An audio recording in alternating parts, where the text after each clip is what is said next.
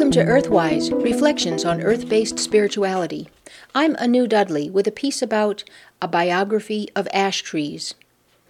In the woods where I live, the ash trees are finely leafed out and have joined the thick green canopy of leaves that arches over my road and over the paths where I walk.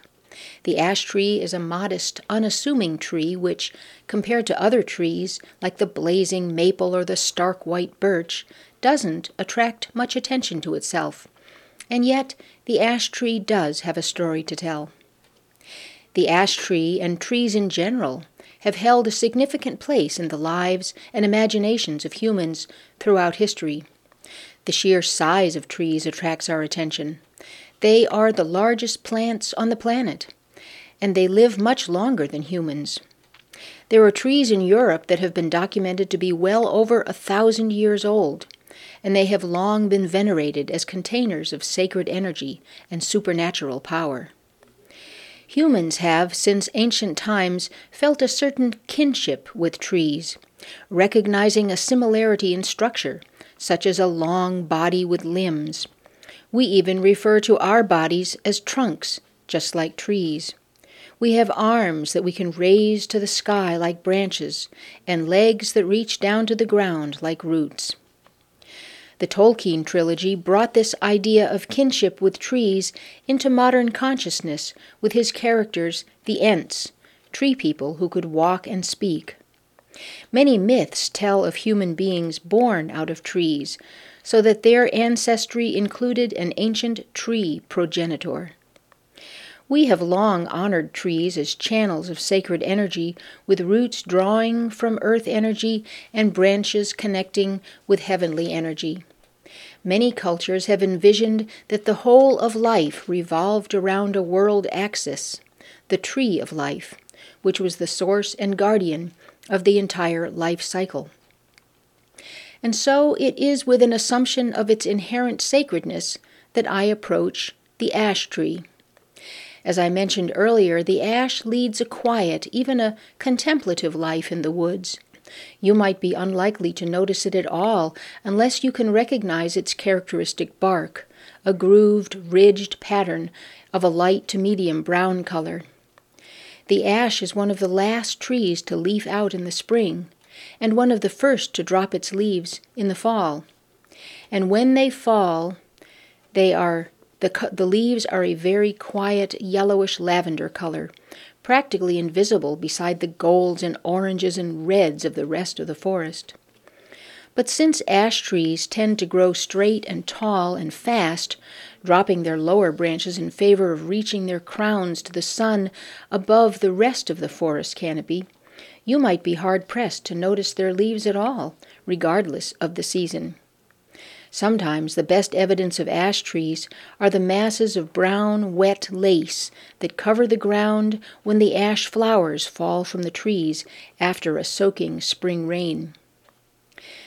The many attributes of ash wood are too numerous to cover here, except to mention that ash wood can be used for more purposes than the wood of any other tree. Its long, straight grain, I have found from personal experience, make it a pleasure to split for firewood. An ash can even be burned green, giving off little smoke. Its tough, elastic wood made it the preferred material for rowing oars.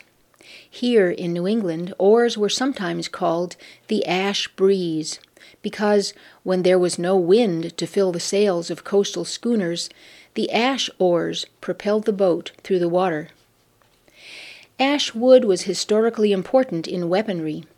Archaeological evidence shows that spears and arrows from the early Neolithic period, used for hunting, were made of yew wood.